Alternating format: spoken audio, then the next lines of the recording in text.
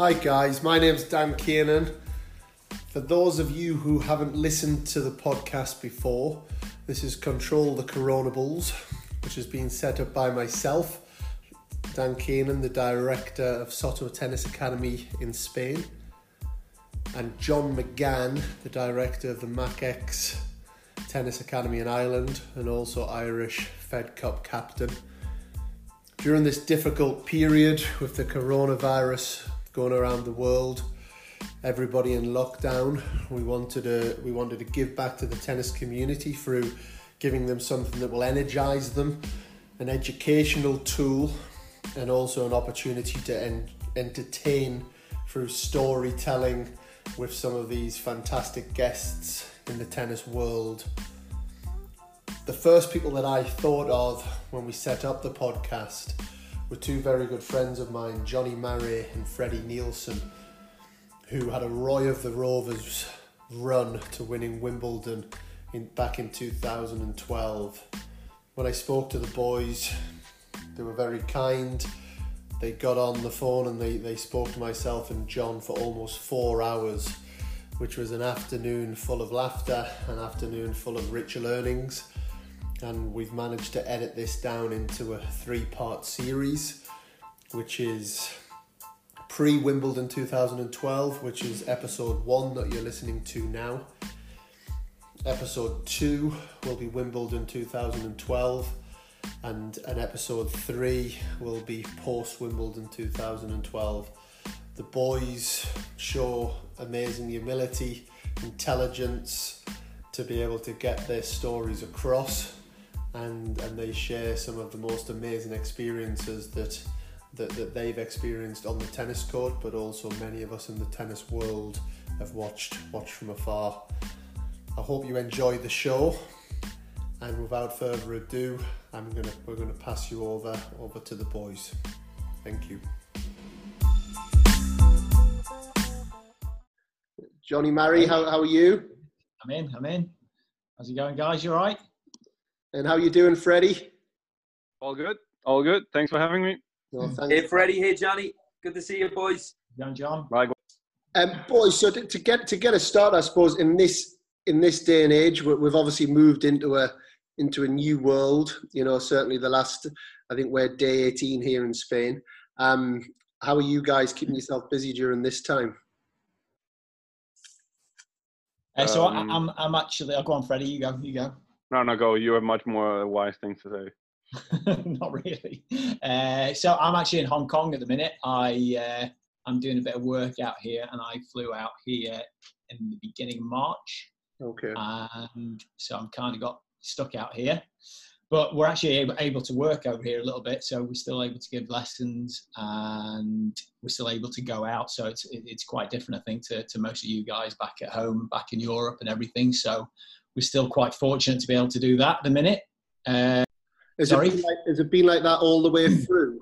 Have you had any lockdown period in Hong Kong?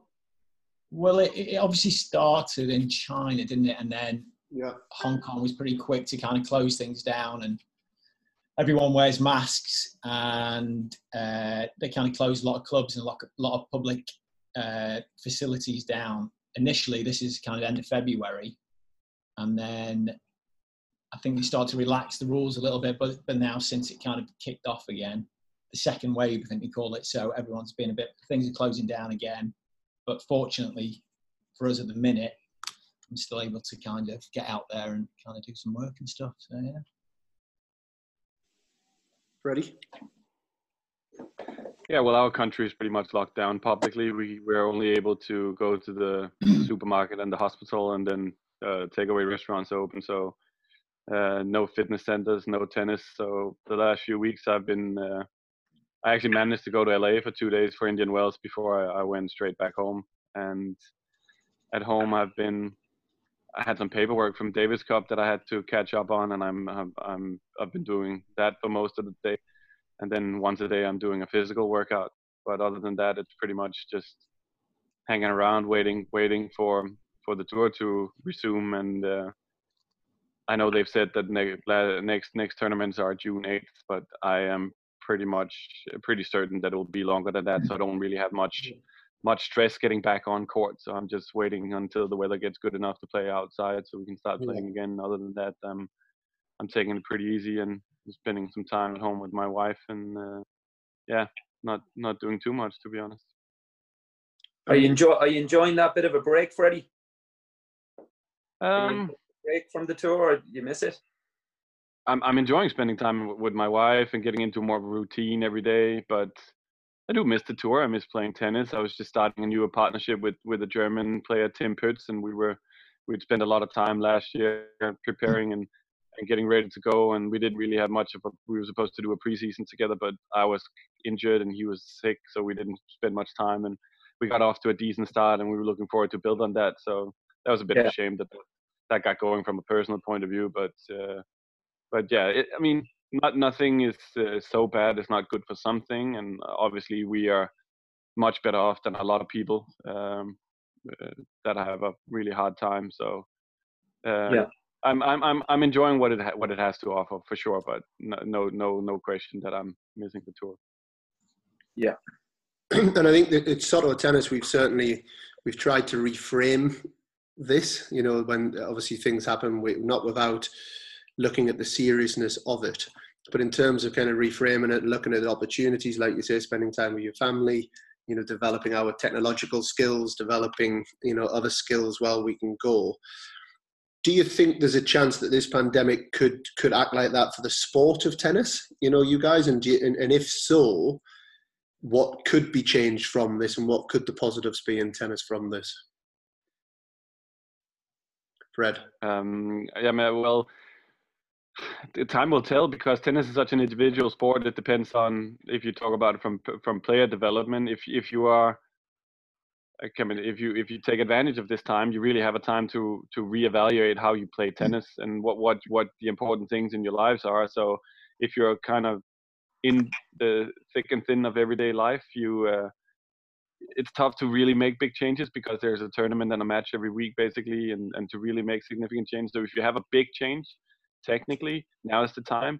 If you have some question marks psychologically or mentally you want to develop, then now is the time. So if you really have something that you want to change and make sure that you clear some of the question marks from your game, now's the time. Because if you don't take advantage of basically 1 year free of tournaments, and while you're still healthy, then when are you ever going to do it? So I think now's the time. I think it's a really big question mark to say how tennis as a whole is going to change of this, because I think tennis is one of the last sports that's going to be back on, because of tennis being a traveling sport.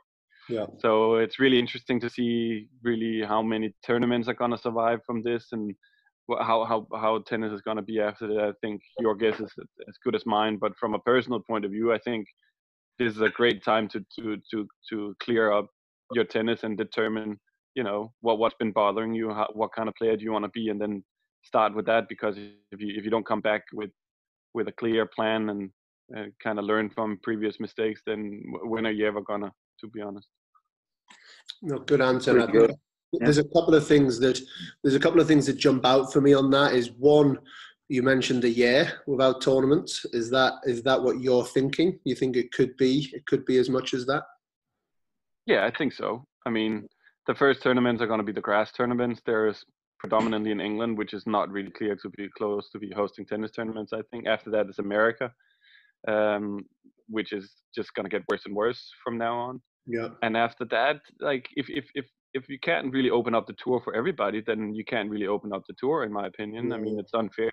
So yeah, I think we should be happy if we get tournaments this year, but I'm kind of mentally preparing for no more tennis this year, but we'll just have to wait and see, won't we? But I think it doesn't look good for tennis to have more tournaments this year, but I'm only preparing myself for that fact in case it were to happen. I'm planning on what I know and what I can control. And so far the tournament is June 8th. So I'm preparing for June 8th until that changes. But psychologically, I'm trying to be ready for worse than that.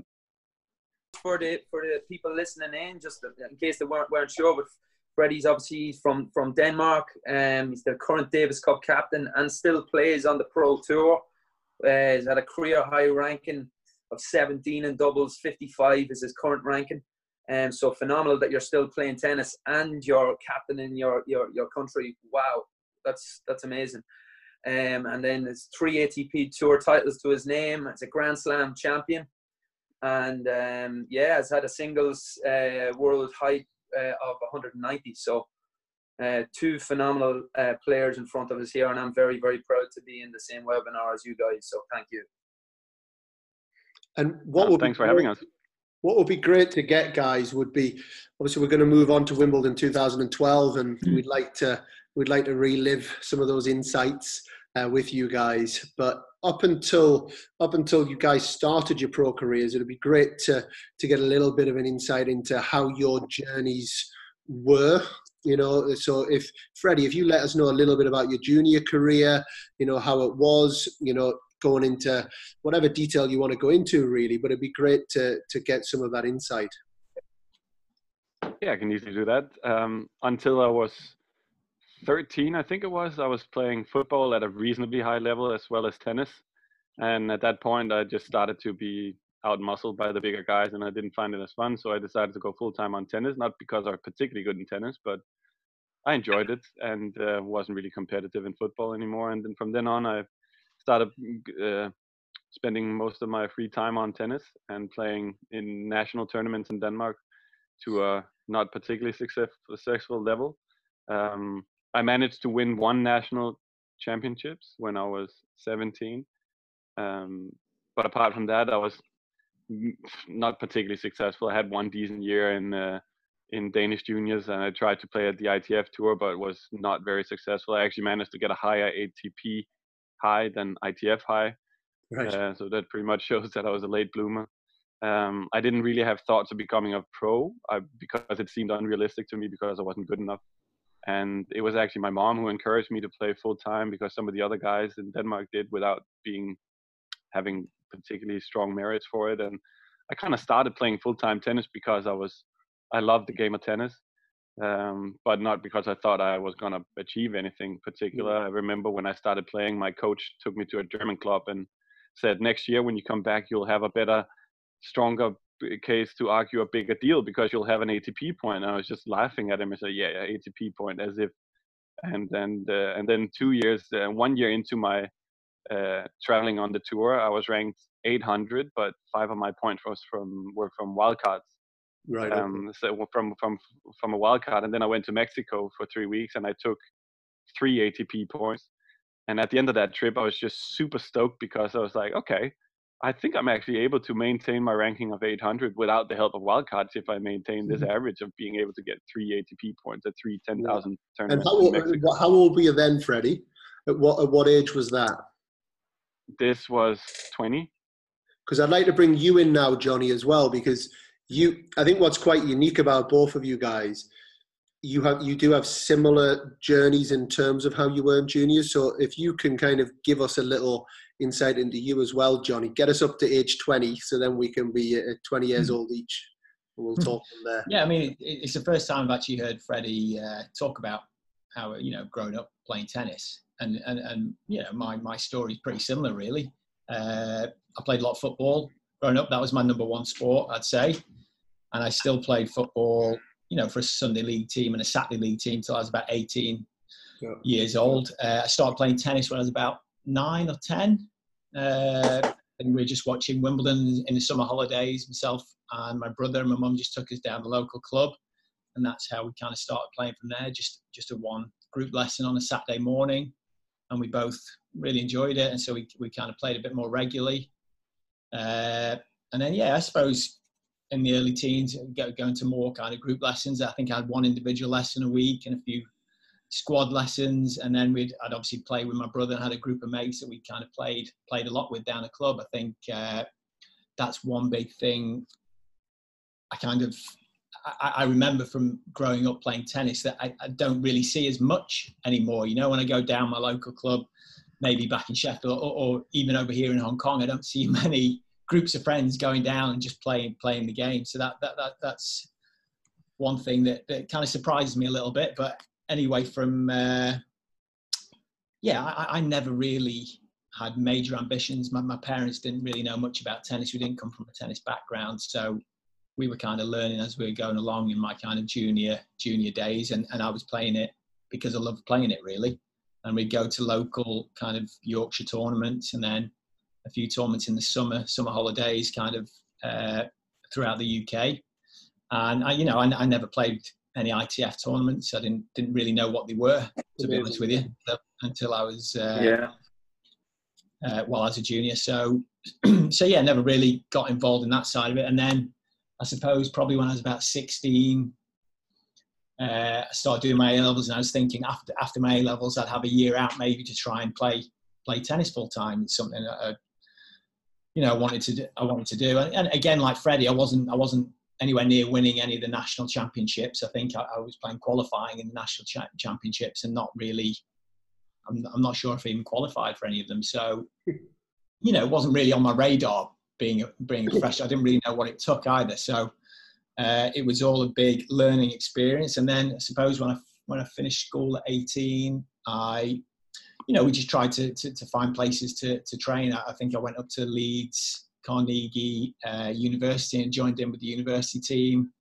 And I think we had friends kind of stay with us, other people who were in the same situation, trying to play full time. I think I remember my parents putting them up and then staying at our house for a few weeks at a time, and we just go down our club and train together a lot of the time. So I would say, I'd still have the occasional, I'd still have some lessons and some coach kind of guidance, but most of my development in that kind of age, I would say, would be group lessons and then playing. You know what I mean? Yeah. It's funny you say that, Jonny, because it's like I think it's one of the big things now that culture has definitely changed. Everything seems to be so structured and have to be organized now for people to come out and play tennis. And I would have been very similar to you guys growing up, playing football, playing tennis, but you go down to the local tennis club and there'd just be people pitching up, having a game, but it wasn't organized. And it seems like now the times have totally changed, that, in order for people to get out and play, or to see groups of kids to be out and play, it has to be in a kind of structured, organized environment. What do you think about that? If I can chime in there, it kills me a little bit, because I feel that every time a kid's on court, it's, first of all, it's supervised and it's constant feedback. So you don't really give the kids enough time to develop themselves or feel the flow or discovering what works, what doesn't work. And it's just, for me, it becomes so stiff and structured, but then at the same time, a lot of people do it. So maybe that's just the change of a generation. But for me, I think it's sad, because I was the same as Jonny. Every time we were done with our organized lessons, we stayed in the club. If somebody didn't come on their court for 15 minutes, we were in to play for 15 minutes. Every weekend, we were hanging from the morning to the evening to try and get a free court, and we enjoyed that social part of it. And I think that gave us so much, and it gave me a lot of personal desire, and I figured out that I wanted to play for my side, and it gave me a lot of individualism and taught me a lot about to take care of myself and figure out how much I wanted and do it myself. And you're now, Freddie, not to disclose your age too much, but you're not a million miles off me, and people know that I'm a bit old. So you're still playing, I think, the fact that you've had such almost an organic growth, and the same with you, Jonny, you only recently stopped playing. You guys have had pretty long careers. Would you say that's one of the benefits of doing it the way that you guys have done it, Jonny? Yeah, I think so. I think it was always something, playing tennis, I wanted to do, and I had a lot of control over what I did. Like I said, I didn't really know what I was getting into when I first started. I just knew I loved playing and I wanted to try and get better. And I always, I tried to find places to help me do that. And look, fortunately for me, a lot of people throughout my tennis career helped me along the way. There's so many people, and you obviously need that help, that expert help at certain points along the way. But it has to, I think, it has to be self-driven. You've got to be the person who wants to improve. You've got to want to try and find a way get better. And if it's other people looking for that for you, then it's never, you never really got to maximize. Yeah. And not only maximize, it becomes not as enjoyable when you then achieve something. If you don't understand why you're achieving it, then it just becomes something superficial, and that's the biggest thing for me, is that to be able to enjoy something, you have to understand why you're doing it and why you personally have a stake in it. And if you don't do that, then winning it doesn't become as enjoyable. Just one of the things, just every time, just on that point, like Freddie, every time I'd see Freddie, I might not see him for 6 months or 8 months, and I'd see him at a tournament, and I was like, yeah, how are things going, Fred? And he's like, oh yeah, I've got it, I found this new, I've been doing this on my serve, I'm trying to play this way, I'm stepping up the court a little bit. And, he was so enthusiastic about finding another way to kind of get better. And it was quite refreshing for me sometimes just to hear that enthusiasm for someone who's been on the tour for like 12 years or whatever. So Freddie's definitely one of those people that's always still there. trying to find a way. True love for the game. That is true love. Exactly. True love. Yeah. And when did you guys meet, I guess? When and how did this relationship, obviously you've got lots of you've both achieved had great individual achievements, you've both had highly successful singles careers, you've both had independently very successful doubles careers. How did you two come together?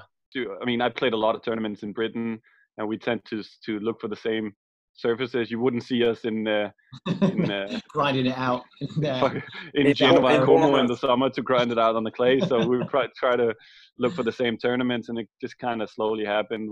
I think the Danes have always got along well with the Brits, so I got along well with the Brits. And then obviously when we played in the same German league, it started being more and more together. And I think I liked Jonny from the get-go, and if you like people, you try to spend more time with them. So try to banter as much as possible with Jonny at tournaments, and it's just then we played one tournament together, we played Pants, and then got to know each other. I did the second chance in Ireland, and then slowly just got to know each other. Did you guys start playing on the Futures Tour or the Challenger Tour? Doubles. Yeah, together, Futures, you mean? Yeah. Together. Oh, sorry, to us playing together. Well, we didn't really play together a huge amount. I think we obviously. We're part of the same as German league team, as Freddie mentioned, that logo pack. But I don't even think we played doubles together there, did we, Fred? No, we played one Challenger in 2006 or something together, in Nottingham. That was the one where we played Pence. And then we played in Ireland, in the Challenger in Ireland. We made a final there. That was, where we had a funny moment in the final because it was one of them classic Irish moments where it was cold, rainy, you play on the Astro, just keep playing, you can't break, you can't find a break. We got broken once because of especially with my returns, bad calls.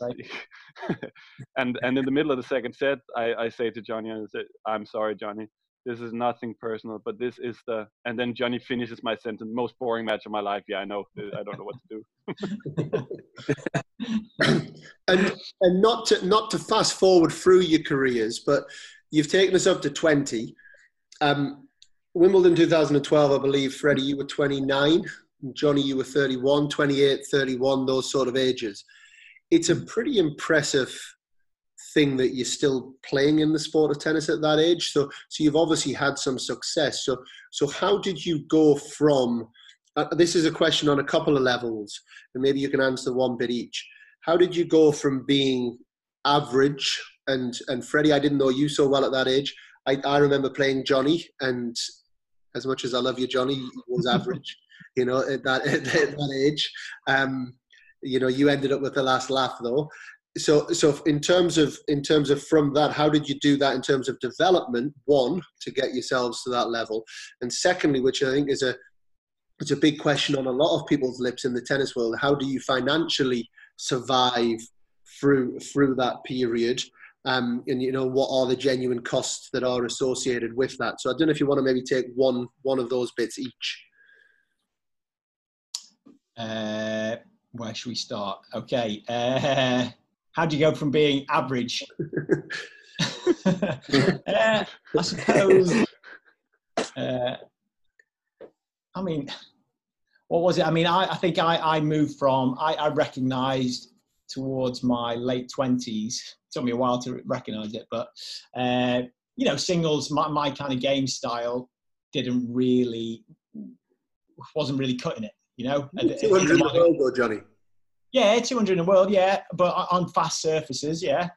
I had certain strengths that I could, in my game, that I could get by and get to. Jonny was made for a different generation. Yeah, exactly. So the courts are obviously slowing down. We're slowing down at that stage as well, and like I said, my game style, my from the back of the court, I was very average, as you like to put it, Dan. Thank you for that. But yeah, like I said, I had certain strengths in my game, volleying, and my serve on my day could be, was okay. And I think I had seen we got a lot of help from Louis. I know you know Louis pretty well, Dan. I think Louis Caillé, Louis Caillé, and he came on the British kind of tennis scene, kind of towards my mid to late 20s, and I saw how Jamie and Ross Hutchins and other guys were making a kind of good living playing doubles and being competitive in the doubles tournaments, the top doubles tournaments. So for me, being around 200 mark, 250 mark for a few years, and I actually had a bit of a shoulder injury for 6 months to a year, so that kind of brought me back down to square one, and I just had to reassess basically where my career was going and whether I wanted to try and continue doing what I was doing, or maybe focus a bit more on doubles. So I kind of took that route, and fortunately for me, and I think for a lot of guys in the UK, Louis kind of brought his system to it, and his expertise and really helped us, as he's helped many people since as well, develop as doubles players. So I kind of made that call at the late 20s, and I think that doubles suited my game or my skills as a tennis player. I mean, made me able to kind of compete at a better level, really. I think also in terms of getting to the next level in terms of like Wimbledon and everything, I think I really embraced kind of the mental skill side of my game as well. I think that was a kind of massive part of me being able to, get further in the bigger tournaments and actually do well at Wimbledon that time. So can you give us a little insight, Jonny? Because again, one of the things on my mind, I was sharing a room with you at the time when you were having an incredible stage on the challenges. Uzbekistan, you were taking out all the Russian guys. You did very successful. You came back. You then had the run to the third round of Queens, where you had all the set points against Hewitt, in both sets. And you then played Carol Beck at Wimbledon, which I'm sure you remember. And what are you talking about? You were playing incredible tennis at that time, but you did showcase outward strong stresses when you lost set points, match points against Carol Beck at Wimbledon. And probably at the time, my reflection is you didn't handle that so well. So then to go and serve, which we'll get to in a bit, serve out the match in a Wimbledon final, how did you go from, make those changes on the mindset and the mental side of your game? Yeah, so little bit of background on the Carol Beck Wimbledon. I think it was 2004. Like you said, I had a good run in my singles. I was probably playing my best tennis. Yeah, I played Queens and made third round. This is singles, and then had a good run in Nottingham as well. So I was coming to Wimbledon, my first time playing main draw Wimbledon. So I was obviously, pretty nervous, and wanting to do well, obviously. And I felt I was playing really well at that time as well. And basically, I lost in 5 sets. I think I served for the match, had match point. And I don't know, I think at that time, it means everything to you, obviously, doesn't it? It's like your whole world, this is, what you're here to do, to kind of play, and what you've worked hard for. And yeah, I think it's a natural thing to be quite uptight, I suppose, or want to win so badly. Yeah. And yeah, that was a massive blow, and that did, like you said, it knocked me for a while. I think I went to the States instead of taking that kind of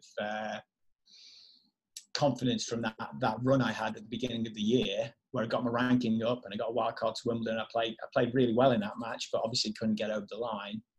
And I think that, like you say, that affected me a lot, and just the kind of belief that I was good enough to win matches at the big events, you know.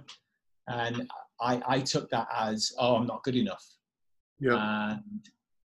And that kind of, that was ruminating in my head for a while. And I think all the players that will be in your academy, you know, they've had similar experiences. Everyone has those experiences of when you feel like, you know, you're playing well and you want to win, and you're so anxious to try and get that win. But yeah, like I said, it took me the rest of that year, really. Wimbledon obviously in July, and it took me the rest of that year to kind of get over it. And then I think, you know, like you're saying earlier on about this kind of little break here, I think I just played and tried to, and I was banging my head against a brick wall. Played through it, yeah. Yeah, played through it. And, you know, you get different bits of advice from different people. Some people say, just play, just keep on playing, you'll find a way out of it. And I think for me, that period, I found out that's not really the best action for me, you know? Yeah. I think, like you're saying, this time now, being able to take a step back, you usually when you can play every week of the year, you know, if you really want to, and a lot of people do. But for me, having this kind of, you know, reassessment every couple of months or every month, taking a step back, having a week off to really evaluate where things are going right, where things are going wrong. Which I get, but did you have help? I mean, I guess there's one thing to just take time off and get over things naturally. It'll be the natural. Yeah. But a bit like getting physically fit, you have to go and do the work to get physically fit. Was there work that you went to do to improve your mental fitness? I think I did try. I did try at that stage, and you know what? I can't exactly remember, because it's not like I took a break and then everything was fine. You know, those type of things can easily sit deep in there in your mind, can't they? For years to come or whatever. Yeah. Because that's quite a deep belief, you know, if you're not good enough for something. But I suppose in the lead up to Wimbledon in 2012, I remember the back end of 2011, I had been playing with Jamie Delgado for a few years, and we kind of, our partnership finished at the end of 2011, and I was 30 years old, and I'm kind of, I think that partnership ended because there were certain moments, key moments in matches, when I didn't kind of perform, you know, the big points, I would get tight and I wouldn't perform very well. And, you know, I think it's just having you've got to be able to admit that that's happening. Yeah. You know, and you've got to try and, it needs to be addressed, you know. You can't just say, have a break and then I'll come back in a week's time and get it better. So I would say that at the end of 2011, I was kind of like a crossroads. Am I going to continue playing or aren't I going to continue playing? And I think that was the time that I really made that kind of mental side of things. Because I knew deep down this was happening at certain moments in matches, you know. I was getting tight and I'd thrown double faults, or I'd get on certain balls and miss shots. You know, I'd never usually miss. So it was a time that I found some help from somebody, and I really bought into it. You know, I really wanted. I knew and admitted that was part of my game that needed addressing. So I really kind of committed to certain processes. Good. Involved in that, and I know. Well, yeah, it's a guy that actually works with one of your places, Evan, and we know him. We know him really well. Yeah. So yeah, I don't think it's one person's going to do it, but you've got to have a certain relationship with somebody, and you've got to buy into maybe what they're trying to do to help. And put the work in. It's like any. Of course, yeah. That was my priority. That was my priority for the.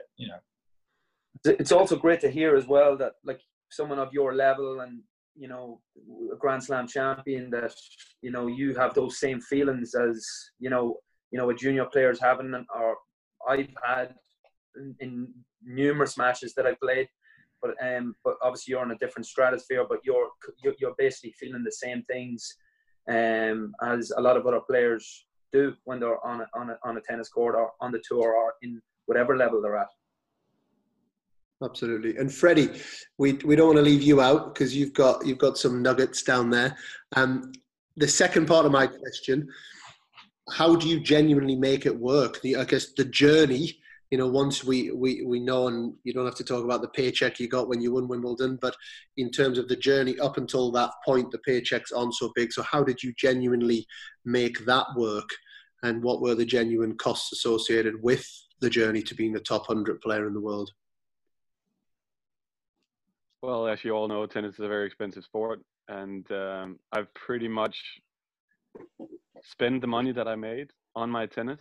Yeah. So when we were talking before, until I was 20. At 20, my mom passed away, and we were living in the same apartment. So my dad told me, I can help you with the rent for the first 2 years, and after that, you have to take care of it yourself. Yeah. So in my mind, that was just okay. That's two years of free tennis. And then after that, I'll probably have to quit because there's no way I'm going to be able to afford playing tennis. But then I slowly got better, got a few sponsorships, and along the way, I always reinvested the money. So I never really put much money aside, because if I made money, I could travel to more desirable tournaments, or I could hire some coaches or these kind of things. So for a long time, I was just reinvesting my money into my own tennis, because I was able to do things that I never really was able to do before. I had coaches involved from my club or the National Tennis Association, but it was more sporadic, and they were helping many other players. Not saying that it wasn't great, but I never really invested myself into the game, and I was able to do that slowly. That improved a little bit, and then as I slowly got better, I was able to get better contracts for international team tennis. Obviously, increase in tennis level, the paycheck gets higher, and the less you have to pay. That's the stupid way of the system, but the better you are, the less you pay. So if you play ATP tournaments every year, you make a bit of prize money. You don't pay any expenses, because you get 3 meals a day on site, and you get a hotel paid for. Yeah. And so the better I got, the more money I was able to make, and I was able for a little bit of while play Grand Slams in singles qualifying, which was a good paycheck as well. And slowly it just started adding up. But a big help was a Danish insurance company that started helping a few of us in tennis that made a big difference to us in traveling in the around the 2005 to 8, 9, 10s, and that helped sustain it. And by then I was able to kind of sustain my tennis by myself after that. But like I said, if I made more money, I would reinvest it more into my own game. And so it's just, and it was never a matter of considering playing tennis. I never played tennis for the money, or I just played to continue. Like I told you, I laughed at the thought of getting a tour, an ATP point, and I was buzzing by the thought of being able to maintain a ranking of 800 year round. So when I was able to survive these 2 years of having to make money for my rent, that's also why nothing can really knock me out, because I started playing tennis with the thought of not being able to get an ATP point. So I'm still here, and everything is just a bonus. I feel like I'm playing on house money, with house money, and that's also why I was able to continue developing my game. I think one of my strengths is I'm pretty reflective, and I'm able to see, okay, what works and what doesn't work. And obviously when I implement that, the results increase, get more money, and get bigger contracts for international team tennis. And that's pretty much a slow process, but it's pretty much how it works. The better you get, the more money you make. I remember you saying once, Freddie, and I'm more than once, and I've told you this a lot, and Soto tennis players and coaches, you've got Freddie to thank for quite a lot of our philosophies. You know, it's a lot of our conversations over the years have definitely synced in and, you know, and soaked into the philosophies we have at the academy. And I remember speaking to you after one match. I've been fortunate enough to be away with you to a couple of tournaments, and you won the match, and somebody turned to you and said, "Well done, Freddie." And you said, "No, it's not well done. I didn't commit to the way I wanted to play. I think it was you were working on hitting and coming in after your second serve. And there was 2 or 3 occasions where you had second serves to hit and come in. You didn't do it.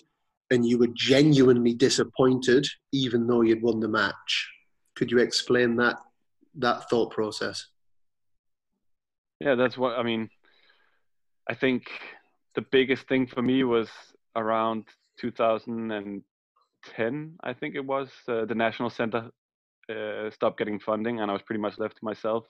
So after following the guidelines of a lot of coaches for many years that were just setting generic targets, you know, ranking targets, at the end of this year we want you there and this and this and this, which is pretty standard stuff, that didn't resonate with me at all. My brain doesn't understand that. So when I was left to be with myself a lot more, I started to understand much better that in order to give myself the best chance of becoming the best player I could be, I had to focus on playing the best tennis.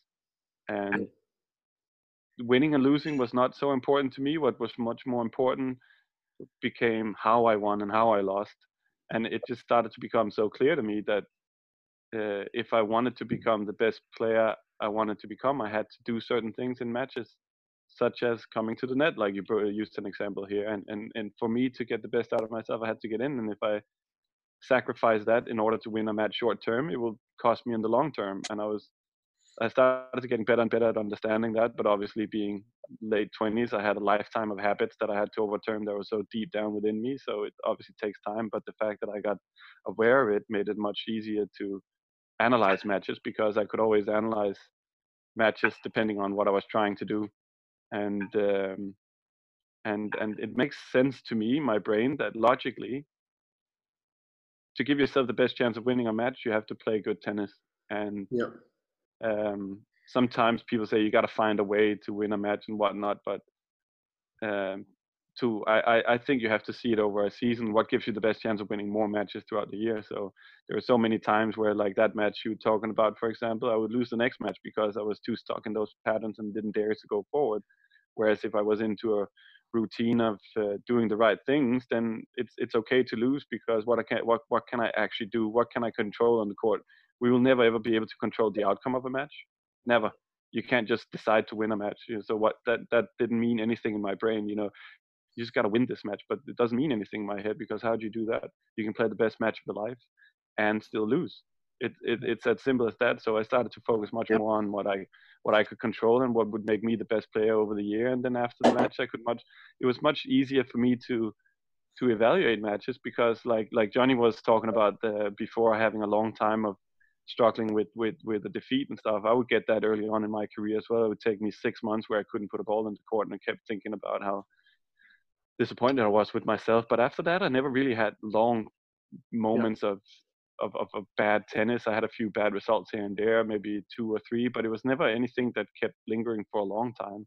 So I pretty much got into a frame of mind where I was able to analyze in a much more healthy way and not get too caught up in results. And for me, that's the way to do it. To not try and get results is actually the best way to get results, and try to become the best possible tennis player I can be.